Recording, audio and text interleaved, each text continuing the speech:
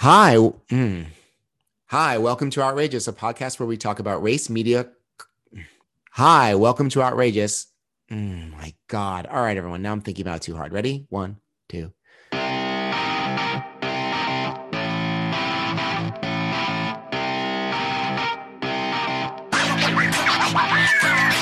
Hi, welcome to Outrageous, a podcast where we talk about race, media, culture, politics, and everything in between. My name is Chris. I'm in New York City, and I'm joined by my very best friends, Trisha in LA. Hello. And Jason in DC. Hello, friends. Hi, everybody. How you doing? Well, Trisha didn't like my greeting. Is that thing? Wait, I was like, it just sounded weird. I was like, what are we, Sesame Street? Hello, friends.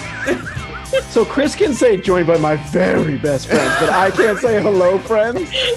Yeah, it's creepy. Well, you know, it's creepy. Sesame Street is creepy. You did do it a little like you leaned into the Mr. Rogers-ness of it all. So that aside, now that you've chastened Jason, let's wish him a happy birthday. Happy birthday, Jason. Thank you, friends. Okay, that's going to be the end of that, everybody. Also, I like that you're actually using a greeting that name checks the timing of our podcast. They don't know when his birthday is. We can air this whenever. That's true. I also don't have the phobia of people knowing my birthday that you have, Chris. I don't have a phobia. I just don't know why anyone needs to know my birth date. That's weird. Well, if you didn't know, I wouldn't have gotten those very nice text messages and wouldn't know that I'm loved. Well, sure. I don't know. Let me tell you about this thing that I've been doing lately. It's the newest thing. Your public library. I rediscovered it. I freaking love it. Why do I always forget that? Libraries are great. Freaking community. They're incredible. But socialism, man. Socialism. It's such a great thing to have. I don't understand why their hours are like 10 to 11:15. Then they're off. Then it's 3 to 4:45. Then from 5 to 6:15 on Tuesday. Budget cuts. Hello, it's the 21st century. I get my library books on my phone. What are you doing bothering to go? Because I like the building. It's such the buildings are valuable, Jason. I'm not against the buildings. I'm just saying you don't have to go. We're also in a pandemic. I don't know if you two know that. So when you go to the library, it's full. Like you're trying to go to the Statue of Liberty. Someone in a uniform stops you outside, form a line, come in, force you to sanitize. You march in one at a time to the machine. They thrust the books you request at you, and they kick you out the door. You know what? That's the thing. I don't think I could do a timed library experience. I just love the fact that you walk in, grab books, and go. Where else can you do something like that? A bookstore? Honey, if you try and just grab the books and go, there may be consequences. Yeah. So our local library, you can't. It's not open. Like you can't go in, but the librarians are there. And what you have to do, you have to go online and make an appointment. You know, my wife, who's a fantastic mother, gets a pile, and I mean a pile of books every week for her kids. And so we're there every week. We roll up and like, it's like this covert thing, right? Like the librarian comes out and like puts the books on a bookcase and then runs back in the library. And then you run up and get your bag of books. You drop off the one you had. It's a very interesting, kind of COVID idiosyncrasy. Sounds like a drug deal. It looks like a drug deal. It looks like a drug deal. You drive up in the family car, the kids in the back, all this furtive activity. Then you screech out of the parking lot. It's great. It's kind of like that. Yeah. It doesn't look weird at all. What have you been up to lately, Trisha? Not that. Which is surprising because, I've been listening to a lot of old podcasts, and about every 7 episodes you go, I've rediscovered my love of reading. I was like, you don't seem to ever lose it. I've been enjoying going outside more, actually. It's a return to the early part of the pandemic, which actually is not. It's just a return to what I was doing in March of last year, which is like rediscovering outside again and being like, oh, it's so nice to be out here walking. You still like your neighborhood?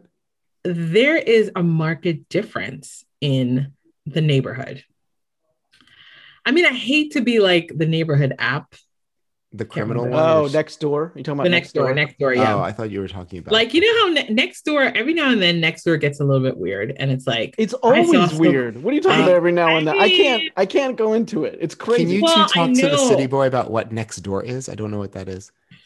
Oh, sorry. Yeah. So Nextdoor is basically like and it's an app that basically allows you to sign in and engage with people within your neighborhood. So it's zip code. It's zip Can I code do control. two impressions? So here's one impression of Nextdoor. Oh my goodness, a police car just drove by my house. What's going on out there? That's one impression. Here's another one. Does anyone know where to get really good chocolate? Because I could really use some good chocolate.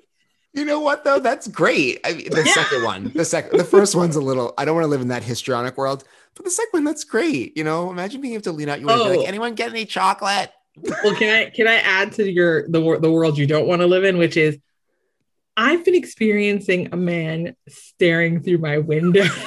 Yeah. I'm gonna have to download this app. No, I'm sure. You know, it's so fun. Actually, you should actually, because I think you'll enjoy it because you're the kind of person that likes to know what's going on. But you know what's so strange about it is it flips, it changes every now and then. Like there's a vibe to it sometimes. I think they had gotten a lot of bad press about the fact that was the state of the app.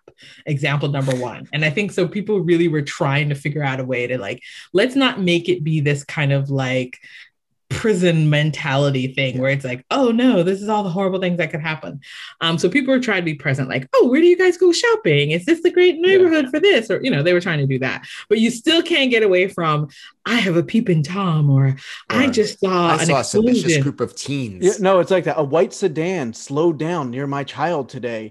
I think there are rapists and murderers, you know. Yeah, it's really bad. All over the neighborhood. What are we supposed But the reason why the reason why I went down this road anyway is because I feel like there are some qualitative differences in my neighborhood now that I've been walking.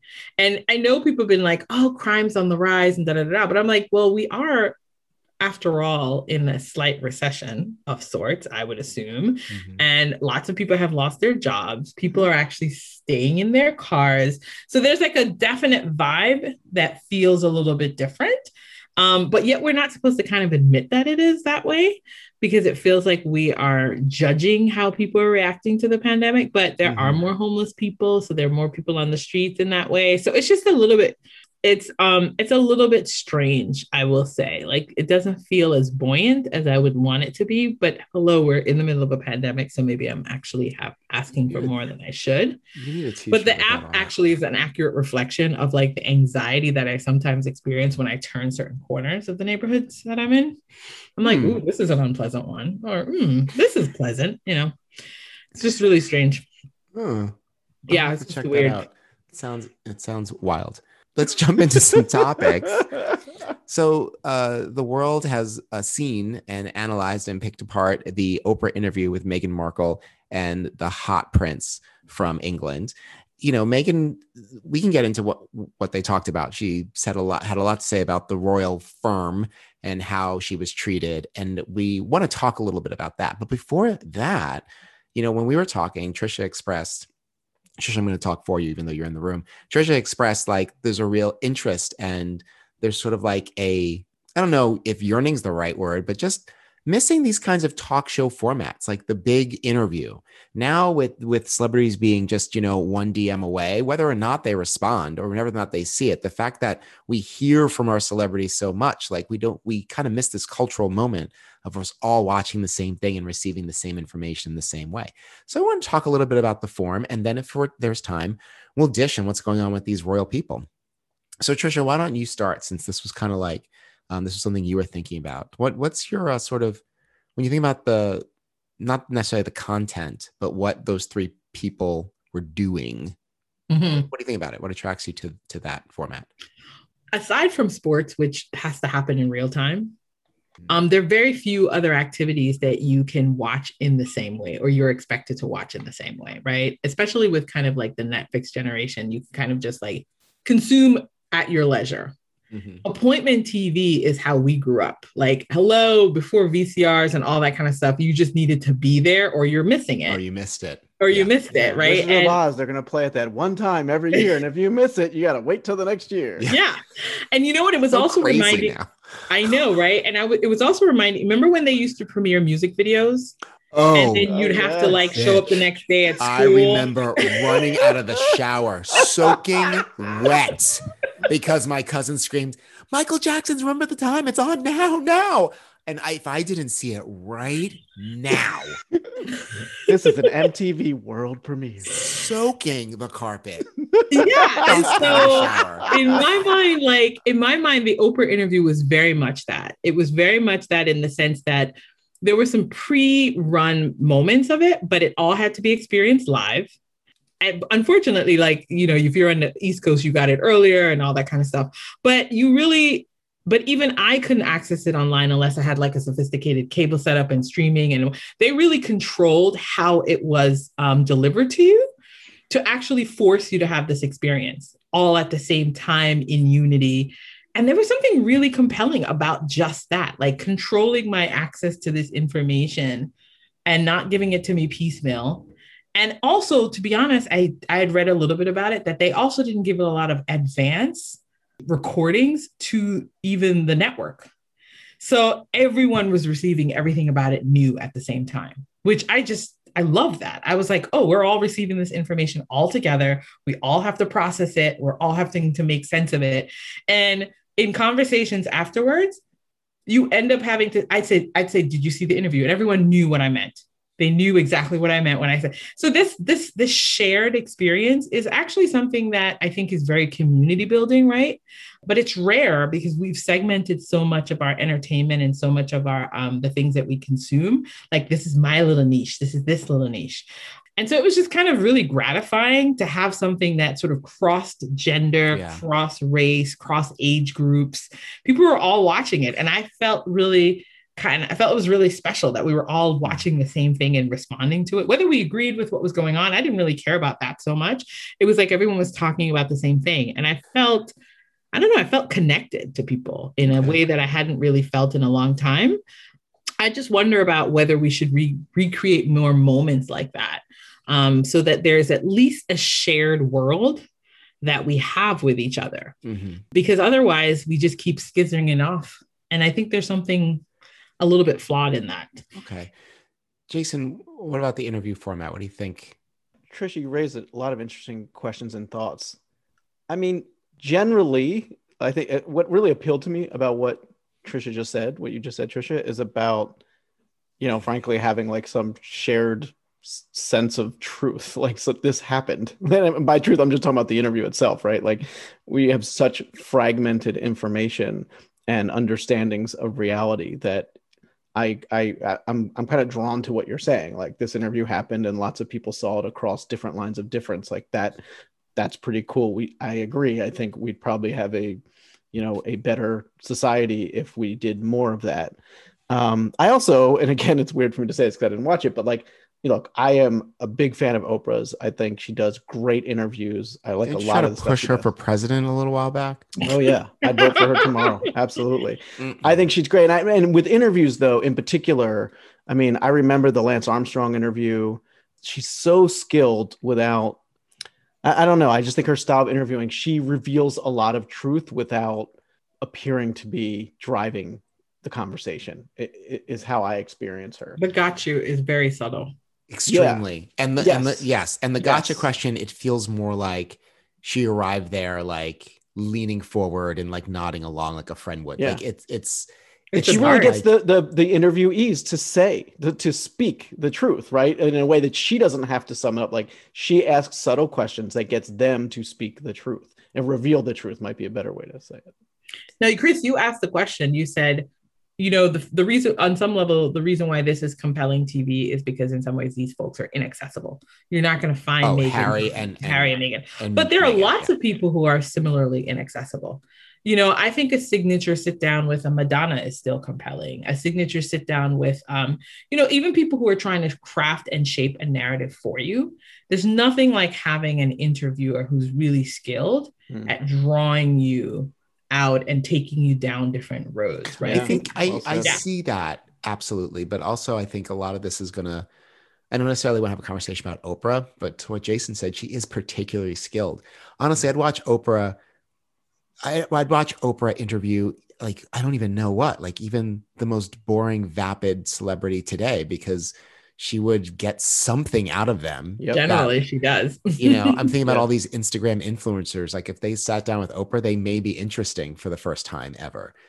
Yeah, because know? It's different to me. Like, people are really a fan of the Red Table.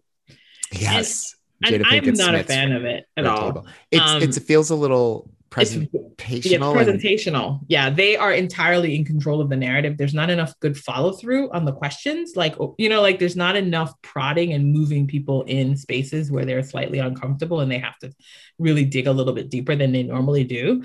So I don't really actually find it to be as compelling. But I think there's something to be said. So I both enjoy the interview format too. That's a part of it as well. This idea that let's chat, let's talk, let's unpack some stuff, because I don't like the shouting. So that's always really exciting. But then also I think, as I indicated to Jason, it's the shared experience that I like. Sure. I really think we need more of those that are non-sports related. Well, I want to just pick up on what you said about the Red Table. It's interesting because I feel like the Red Table fits into more what's going on like in this moment. And it comes back to why the Red Table is even a thing that people can watch. Oprah mentioned in an interview that when she was prepping for this interview, she asked the couple, and she asked all the celebrities she interviews, like, what is your intent here? What do you hope to accomplish? And then she says she asked them that. And then Oprah expresses what she wants to accomplish with this interview, what her intent is, so that they can both see each other. There's something about that, and I hate to use this word when we're talking about mediated experiences, there's something that's honest about that I really, really enjoy, Me too. And something like the Red Table, I feel like the intent is to be shocking. Shocking is the wrong word. The intent is to be controversial. And I never really feel like Oprah's intent is to be controversial. Even when she interviews like really controversial people, whether it be like Lindsay Lohan or Kim Kardashian, I never really feel like she's trying to join sort of like the common conversation about those people. Does that make sense? And again, we're talking, this is a conversation about Oprah now, but I think it does. I mean, what I love about that question, like, I just feel, and I just think it's very rare. I mean, Oprah seems to truly honor what a person's interest is in talking with her, even when that's a revelation. It's so strange that's a revelation. I know, honors, but it is. I mean, again, I think back to Lance Armstrong, and I think he wanted to set the record straight, right, for what the truth was. And I've never heard him speak about what he thought about the interview, but what I thought was so interesting about that interview, I'm guessing he accomplished what he wanted to. He got to say his whole piece. And yet, again, without her being heavy-handed with it, I think as an audience member, you look at it and you go, oh my God, what an asshole. Like, I just think they both accomplished what they wanted, which is kind of beautiful, right? I think that's great. What do you think was Oprah's intent with this interview? I think theirs is much easier for me to understand. I think their intention was to clear up narrative inaccuracies in their minds and to present this from their full point of view, to take you through the story so that you're experiencing as they did. Because so much of the information that you had received about them were through others, the parent, the father, But why would that be important to them? Oh, because I think they are leveraging a brand, and I think they want to set the record straight about where they came from and where they expect to go. And because they have a platform that they are actually going to be launching, right? They have a media platform. So I think it was their attempt to say, listen, I'm going to clear the air, let you know what we're about. And from this point forward, this is how we want you to see us. This is how we want you to understand our departure from the royals and what it meant and why it was no longer viable, those kinds of things. I think that was their intention, was to create and shape a narrative for the audience in contrast to the ones that had been created by others for them. Jason, what do you think their intent was? Why would anyone sit down for something like this? I have to admit, I did not know what you just said, Trisha, that they were launching a media platform. I'm looking it up right now too. I'm trying to. They have a Netflix deal. I mean, this doesn't directly answer your question, Chris, but what I have to say, like, I usually don't take a lot of interest in, royals and that kind of thing, positive or negative. I feel a lot of respect for them. Like, I think what they're choosing to do and what they've done, they have kind of abdicated some responsibility. I think it's great. Like, I think they have decided they're gonna. I think it takes a lot of courage, and I'm guessing it's a very difficult thing to do, to turn away from, some really entrenched institution that gives a ton of privilege that they've had access to. I mean, I get that it came with a lot of pain and problematic. I just really respect what they're doing. And I think it's great that they sat down, and I don't know. I mean, I don't know, this may be me being naive, but part of it to me seemed like dignity. Like their dignity has been threatened from so many different directions. And they had an opportunity to sit down and say, here's our point of view. Like, we're not just going to be thrashed in the media. I got the sense that Meghan wanted to tell this story not because she wanted to expose or embarrass anyone, but she wanted to sort of shine a light on some of the entrenched, to use your word, Jason, attitudes of these people and how damaging it was to her and her mental health. And I don't know, I got the sense that it was important to her that people know that she was suffering. In case they are also suffering. Like I gave that to her because I kind of bought that. His intention, I'm not certain what his intention was. He brought up his mother in that interview. I think that after seeing what happened with her after the parents divorced, and listen, I don't know these people, but I just get the sense that that is something that he is still carrying around. Like it was so live for him in the interview when he talked about it. And I think he just sees the parallel between what happened with Diana, with what's happening with Meghan, times 6, because also she is half Black. I usually just don't care at all about royals, but like, I feel like I respect, he's given the finger to tradition from the very beginning. He's going to marry a woman who's been married before, marry someone who's American, marry someone who's biracial. And at least from what I see, and I get that it's very, very limited, but like he has stood by that decision. And not to take anything away from her, I think she's been incredibly courageous, and it appears to me has had real integrity throughout the whole debacle.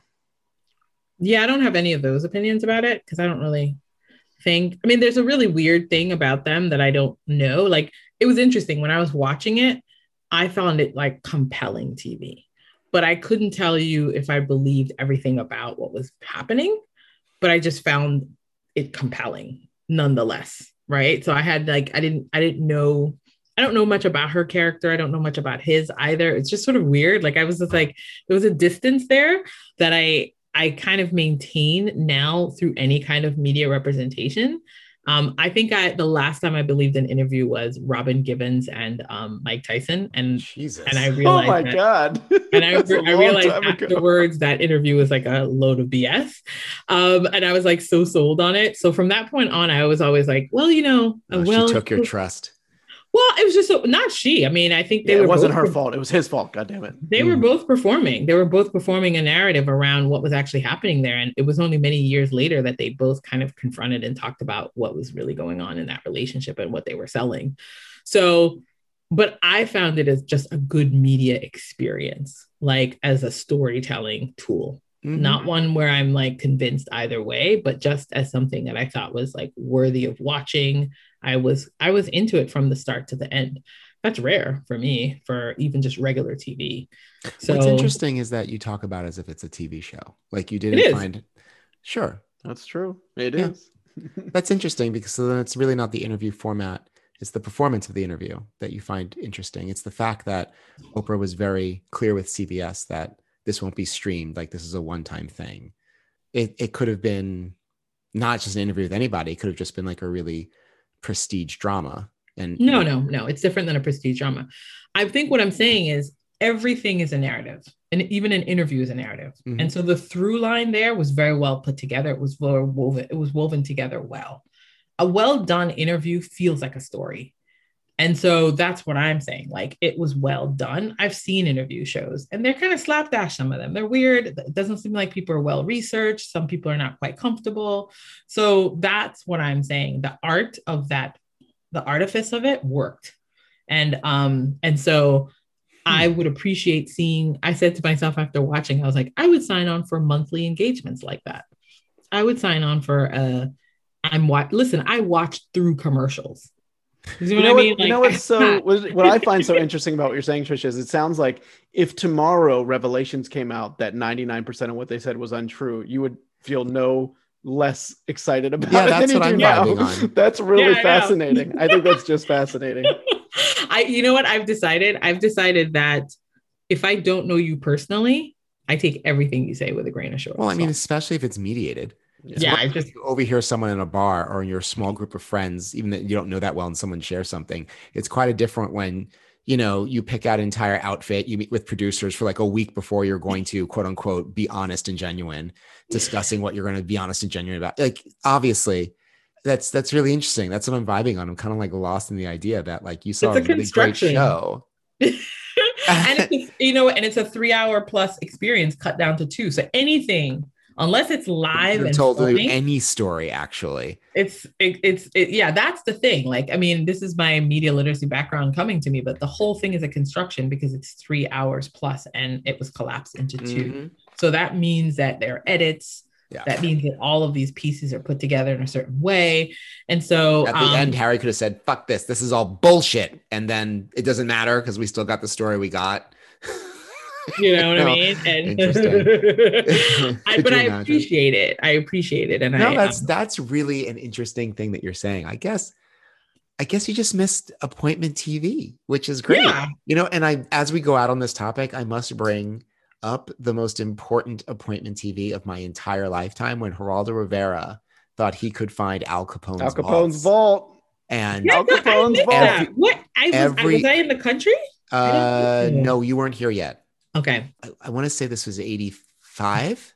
Jason, do you remember? That 84? Sounds about. I can picture watching it on some old ass TV. Oh God, it was somewhere around 85. Yeah, it was around then. If you don't know what I'm talking about, Pennsylvania, if I'm not mistaken, which was around 85 or 86. Yeah, if you look it up, everyone, you look on Wikipedia what we're talking about. But you know what's great about that, Jason? It's what Trisha says. Like you said, you remember being in front of some old ass TV. I was also in front of an old ass TV. We had that experience together, like 150 miles away from each other. We still had that experience. Yeah. And Trisha, you're right. It's really powerful because I can just say that, and Jason knows where he is, and I knew where I was. And you were still in Jamaica being like, hey, whatever. No, you know what? So funny. I was here, but I was a newbie here. So I wasn't connecting to that. Like, because I came in 84. So I was like, what? What are you talking about? You're like, Geraldo who? But in your thick you know Jamaican what? People reference that often. Yeah, if you're of a certain age, you saw it on TV. You were like Jason and me. We were all home watching it on TV. And, you know, I think back, like, it shows how susceptible I was to like marketing because I barely knew who Al Capone was. It didn't matter. But there was so much hype. There was so much hype. Geraldo is going to stand in front of the vault and in front of America, open it up. But you know what, Jason? Just because we have to wrap this up, I'm sorry to cut you off, but like that just supports what Trisha said.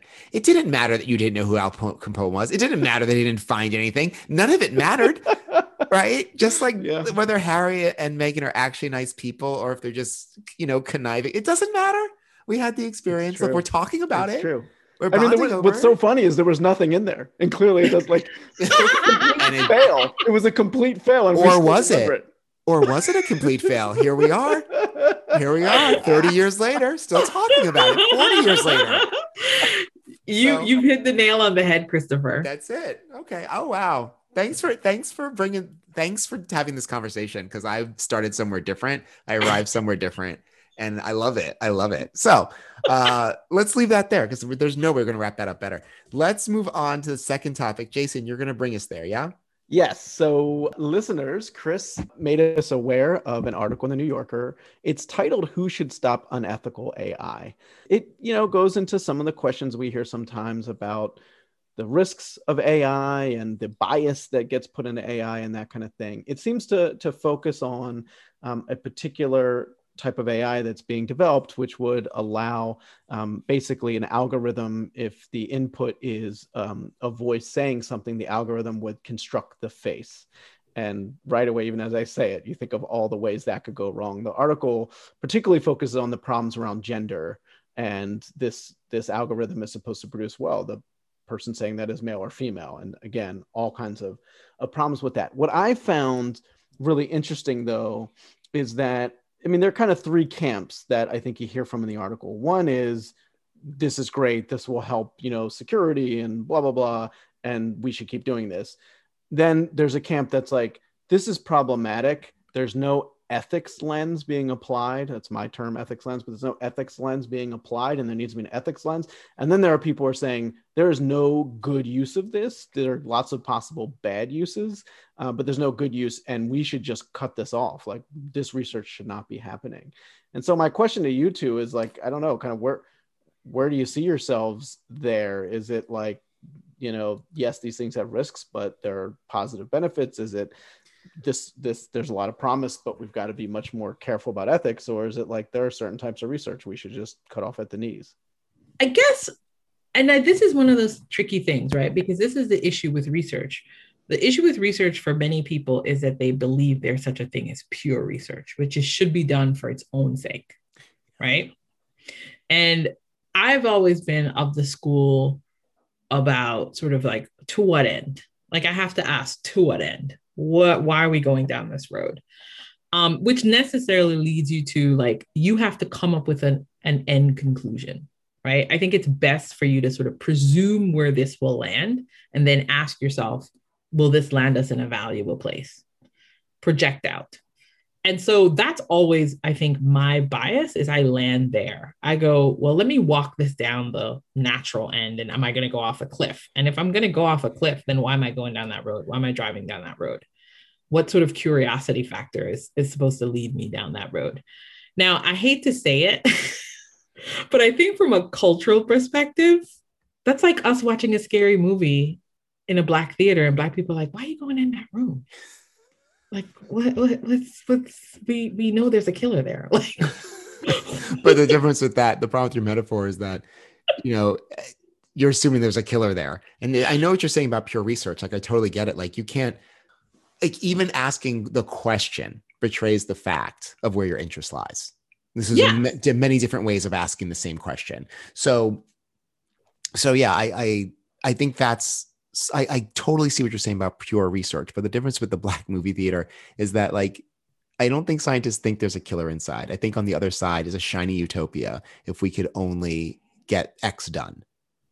What is that? But I think that's always been the challenge for me. What is the utopia you imagine that a computer can tell you that history says history hasn't led you to believe is impossible? Well, can I say, though, I don't know that it's always a utopia. So, and I'm not, let me just for a moment play the part of this research could be helpful, you know, ... That's, so, but you know what? I just want to say that statement before any sort of research, when they were skinning people and making lampshades, and like any sort of research starts there. Well, right. And I mean, I would say that any sort of research, when it first starts, you should ask, I mean, there are two questions. I'm thinking about what you said, Trisha, right? Like, there are kind of two questions. One is like, what is the potential benefit? And then the other is, what are the potential costs and negative ramifications? And that's really hard because lots of times you don't know what the negative ramifications are until you start down that road. So there are lots of things we could say here, but just in this case, where, like, let's say, this is a bit of a tangent, but I'm listening to this podcast, Through the Cracks, which is about a girl who went missing in DC. A girl had been living in a homeless shelter, 8-year-old girl, and she still hasn't been found. And a whole other topic, but I'm just thinking about that, right? And I'm thinking, well, if they had audio recording of who abducted her, that could be a lot more efficient and a lot more less intrusive to potentially identify the person, if it could be done, than it's like scouring the streets and profiling people and stopping people and all that. So like, maybe that would be a benefit. That would be actually less intrusive and problematic than some of the current policing practices.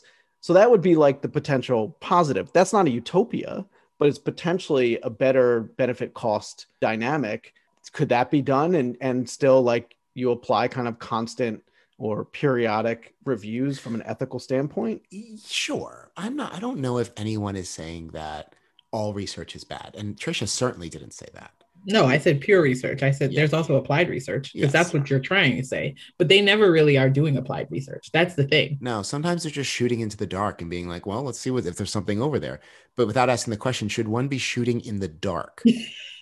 Is that problematic? So yeah, like, Jason, everything you said, I think I mean, I wouldn't argue that. And I didn't hear Trisha say that. Like applied, like she said, No, applied research. If we have a problem we want to solve, but literally just poking around and being like, when we turn the algorithms this way, we found out that it's the perfect way to determine at birth, like what people, whatever, XYZ, I don't know, whatever it would be. Before anyone asks the question, should we? They go, oh, that'd be cool. Let's mix that together and see what happens. I'm sure what you're describing exists, and I agree with you, it should not, but I don't think that's all researchers. I mean, again, to go back. I think you need to pull back from there. There's a lot that comes to market without anyone thinking through clearly the ends of them. And also, I think you have to live in the world. In the world tends to be dehumanizing. Yikes, Trisha. Right? I mean, but yikes. It is, right? So if 90% of the time we dehumanize others, then most of the products and the things that come out of the world will necessarily lead to that end, right? If we are redlining people, then anything that comes up will be used for redlining. Like, I just think that that's the utopian piece that Chris is saying. It's like, you cannot presume this unrealistic world and then inject the research in it. You must base your research on what happens with tools and applications and processes, and presume that there will be bad actors that will take your thing and take it down a road. And oftentimes the big headline is the surprise. That's how traditionally these things unmask themselves, right? People go, oh, we didn't even consider that it would be used that way. Yeah, I hear you. I guess, like, when I think about the three camps I laid out in the beginning, like, I personally would say I'm in the camp of we should make sure we do things through an ethical lens. But like, I think about the example in the article, and what some people were saying is this shouldn't be done because it's going to be used for policing and surveillance. Well, I think what the really hard truth, like everything you just said, Trisha, is right on. What the really hard truth is that, and there are a million problems with the way we police and the way surveillance is done and all that. And there are going to be times when kids go missing and we want to find them. Like, or we just let them be missing. Right. I mean, those are the trade-offs you have to calculate. We let people... Who's calculating them? Yeah, because some kids, people are fine missing. Lots of kids go missing. Right up until then, but we're talking about what we should be doing. That's what I'm saying. Listen, I'm not coming down on like the technology that we're sort of hypothetically talking about, like, oh, we could surveil people, whatever. I'm not coming down on like that as a bad idea. But I think what I'm stuck on is that no one asks if it's a bad idea. So someone's will say like, oh yeah, we can find missing kids. We can surveil, da, da, da, da, da. That conversation about like the goods and the bads of it, I'm just wondering if that's happening. I don't know if it's happening with scientists, but I kind of think it doesn't. I kind of think the article suggests it's beginning to happen. That's what I'm saying. So it hasn't been happening up to that point. I just think, yeah, if we're like, oh, we can use this to detect this, these are the crimes that we'll solve, da da da da. I would just like that not to be the end of the conversation. Be like, okay, great. We've listed all of the ways that this could be helpful. It doesn't sound like from reading the article that scientists spent a lot of time being like, okay, well, let's think if there's any cautionary tones that we need to strike as we move forward. That conversation would make me feel better. Do you know what I mean? No, I completely agree. I think that's the conjecture, though. I mean, I think this is why I've been really thinking about this a lot, because this is why we end up going down certain roads, is that we start with the imagination of the imaginary utopia that you bring up, Chris. You start with, we're going to find kids. We're going to do this. We're going to do that. And who says no to that? But whenever you bring in the kids, you can't, you can't go back on that. The kids, you can't come back from that. Yeah. But the reality is that it actually often doesn't even go there. You know, that's not its immediate outcome. The immediate outcome are the things that are the easiest for it to do, which are the carcelial parts of it, right? The quick ways of like discriminating, the quick ways of like making something. That's right on. That's usually what ends up happening. Yeah, I don't want to be too whatever, but also like there's no money in finding kids, but there's big money in prisons. There's big money in imprisoning people. I don't want to sound cynical, but like when it comes to technology and who's going to pay for it and what it's going to be used for, like that's the consideration. Like, so we think, oh great, we're going to find all these kids. Then who the hell is going to pay to fire up that machine to find some missing kids? And again, I don't mean to sound cynical, but like, come on.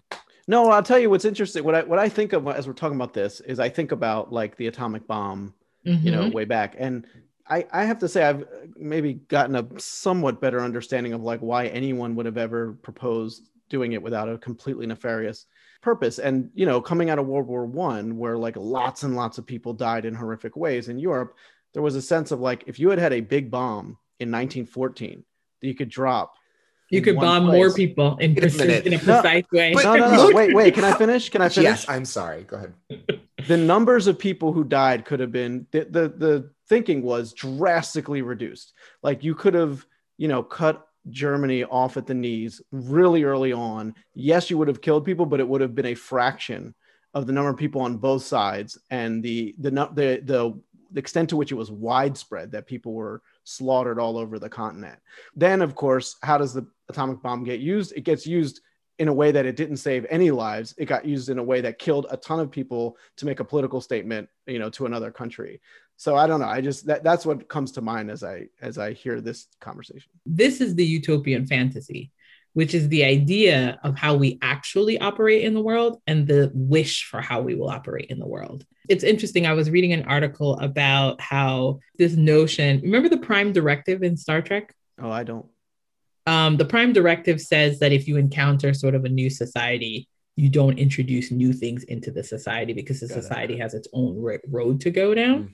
But and I think there's something really fascinating about that, right? Because there's this understanding that you have to honor your relationship with others, with humanity, like let them go down their own path, even if you think that they're making an error, because you don't know, right? And so that sense of sort of like an overarching guiding principle is what that article suggests is missing in that community, is that that community doesn't have enough of an occasion to talk about what are the guardrails, where are the places you won't go, because every interaction involves limits. And this is the question in this moment, is if you don't have limits, then what are your values? What do you care about? What are you about? Yep. Because values are telling you where you won't go. Yeah. But if you've never introduced that into the mix, and I have, obviously I have my own, but I think what's challenging and what the article is suggesting is that we don't create a format for that. And so they were suggesting that at conferences, you need to have that format and there should be roads you don't go down. And I guess what's missing is, are those institutions that used to call to that. I don't know if they used to, maybe it's nostalgia, but that's the question of like, maybe your religious institutions, if it's like consistent enough and if they have a unified voice. But listen, we live in a culture where people now think that if you give people food, that's like socialism and that's bad. Yeah. So like you realize that there are not a lot of shared values. So if we don't have shared values, we're back around to the Oprah thing. If we don't have shared values, you almost don't want to introduce these complex tools in the society without shared values. That's very well said. And that's our problem right now, because we do not have shared values as a society. And so you can see how dangerous it would be to construct machines that are operating on their own, making decisions, like spitting out data. That's the other thing. It's like, we're not even like a highly functional society around like basic things. So then we introduce these increasingly complex things that we still haven't quite even figured out what we were going to do. Like, it's just, that's the challenge to me. It's like, we know to introduce students into a classroom, we need ventilation, but we're having a conversation about ventilation. So it's like, how are we going to have a conversation about identity, which is still so fraught based on voice? I don't know if and there's other texts that's like, we're going to be able to tell who you are by your gait. Who you are? Like, what does that mean? Your race by your gait. Black people walk differently than white people. And so what is the potential use of that? Immediately, that's my first question. But people are like, this gait analysis is really going to provide us with what? Like, how do you finish that? Useful information, because I know that if I can sense who's walking behind me, I will know something about that person's identity. I mean, like, there's just like these natural ends. And you're like, in what scenario is that going to be valuable information yielded? What is that going to do for you? It could be really valuable for white artists who want to exploit Black music. Yeah, actually, yeah. Like wait, we got Ebonics, but wait, we can also imitate Black people's gait. Is there a way to sell another million records? Is there a way to steal their very souls and wear it in little bottles around our necks? That's the next thing they'll research. Yeah, I mean, listen, I love technological solutions. I love solutions because you know what's a great technology? Vaccines. It's a great technology. It's a tool. Plug those vaccines, Trish. I love a vaccine, but its distribution, all of those pieces. Nobody had a problem with vaccines when you said if everyone was going to get it equally. But we know these things have become politicized. And so there will be choices made about who dies, who gets it, who blah, blah, blah, all of those things. And so I just hate these like perfect scenarios when people don't even like work in that space normally. So let's just presume imperfection and then count that into the conversation and then make our decisions based on that, which is why. Be careful. And just be careful. Like primarily in wrapping up this segment, I want to just recount a short story that was told to me about artificial intelligence, about how like in this greeting card spent all this money to research a artificial intelligence that will write the perfect greeting card and deliver it to people. Yes. So give it to me. So, it was tasked with like increasing production and getting as many greeting cards out to people as quickly as possible, as efficiently as possible. At the end of the book, the thing becomes self-aware and realizes the best way to come up with greeting cards is to like harvest people to use for the resources. Cause like it kept using resources to print more and more greeting cards until it wipes out the human race. This is like a science fiction like story, but it sticks with me. Cause I was like, yeah, did anyone stop to think that this might happen when you started? Like, it was like the perfect tale of what we think about our technology. Like if it could just be bigger, faster, more efficient, what could be the harm? And my thing is like, that question, that seemingly rhetorical question, is an entire conversation about whatever it is. That's the question. What could be the harm? All right, let's move on to media recommendations, which is something that you've seen, heard, read, or experienced that you think other people should see, hear, read, or experience. Trisha? In keeping with the topic that we ended on, I will share a book that I read that I think is really readable and I think is helpful. And it's called Artificial Unintelligence: How Computers Misunderstand the World by Meredith Broussard. And basically, the primary contention of this piece is, what are the limits? What are the limits? What are the things that make us human? And how do we sometimes attempt to make computers replicate that? And why will computers fail to do that? Like, because they're not human. And this, it's really interesting because there's always this notion that computers will become sentient, which is why people go down this road and assume a certain kind of ownership by the computer. But at all points in time, a computer is being programmed to do things that we tell it to do. Without the sophistication in some ways that we have. And so that's really the author's question, is to try to ask us to figure out what are the limits of the things that we create. And then if we think of computers as assisting us instead of replacing us, that's a whole different kind of conversation that you're having with the computer. That's cool. I put that, as you were talking, I put that on my library list. So I'm picking that up from the library as soon as it's delivered to my local branch. I already asked for it. Jason, what about you? So I'm going to do an anti-recommendation. Oh, cool. Ooh. God, look how excited we are. This doesn't happen very often. Go ahead. Talk shit about something. Let's hear it. Coming to America. Oh, yeah. The sequel, the Digit 2. I don't know how to say it orally to be clear on which one it is. Oh, did you like it, Chris? No, I haven't heard anyone. I never saw the first one. I was never part of that wave. Oh my goodness. So yeah, it's one of those cultural moments I missed. So real quick, I saw the first one. I was a teenager. I saw it 3 times in the movie theater. I thought it was hilarious. Now, looking back, it is problematic on all kinds of levels. It is very funny and very problematic. I was excited about the second one because it seemed from the trailers and that kind of thing that it was going to actually reflect on the way it was problematic and still be funny, which it kind of did. It did do that. Chris is shaking his head. It did do that. I mean, I'm looking at who's involved and I was like, you thought I was going to do that? Wait a minute. Have you seen Dolomite Is My Name? I mean, Eddie I know Murphy you recommended it here before. Does some good work. Anyway, the point is, though, it did do that and it had some funny moments, but it seemed like and this is going to be the most like, lowbrow critique, but like no one bothered to write a friggin' story. Like the first one, as problematic as it was a very clear narrative, to use your word, Trisha. And this one, it was just so stupid. Like, why didn't someone write a script with like a real story? You know what? Because it was a cute idea. You know what somebody said? Oh my God, let's get the gang back together. What could be the harm? Yeah. And nobody sat down and said, what's the story? You're right. No, you're right. It's the same thing with the Big Fat Greek Wedding. The first one was great. The second one was, I was like, why are we here? Why am I in this theater right now? Didn't you two already get married? Oh, Big Fat Wedding 2?